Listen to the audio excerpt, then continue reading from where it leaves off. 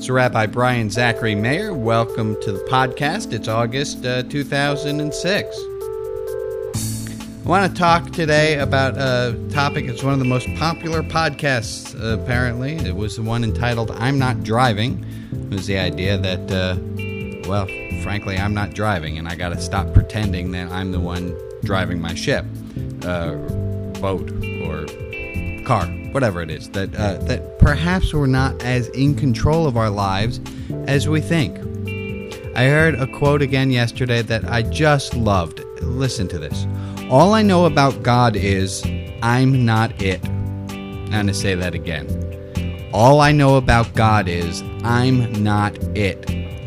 How wonderfully true that is. All I know about God is I'm not it. I hardly know what it is that I should be doing in my life. Like I should know what other people should be doing. I'm not God. I'm not God. I'm godly. I have godly qualities, but I'm not God. And chances are you aren't either. I don't really want to get into that, though. I don't want to upset you.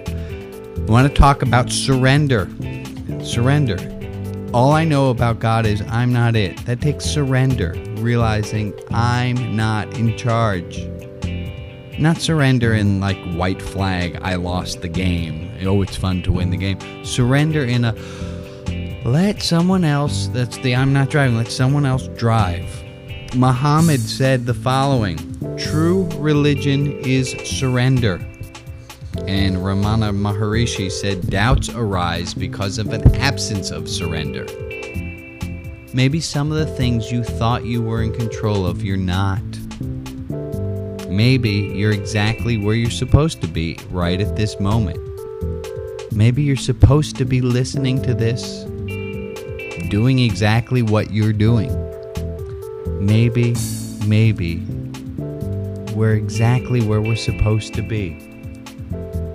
Let me ask you a question. If there was strict determinism, if everything was fated and nature and nurture conspired to cause you to be exactly who you are, and maybe God is totally in control, if that were true, how do you think you'd react? Do you think you'd be calmer? Of course, you were fated. You have no choice in the matter. But if you realize that you weren't really in control, well, I would hope that you would kick back some, relax, enjoy the ride.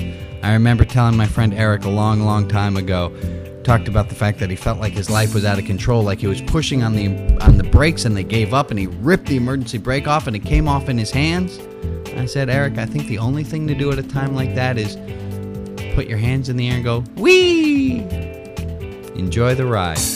I'm Rabbi Brian.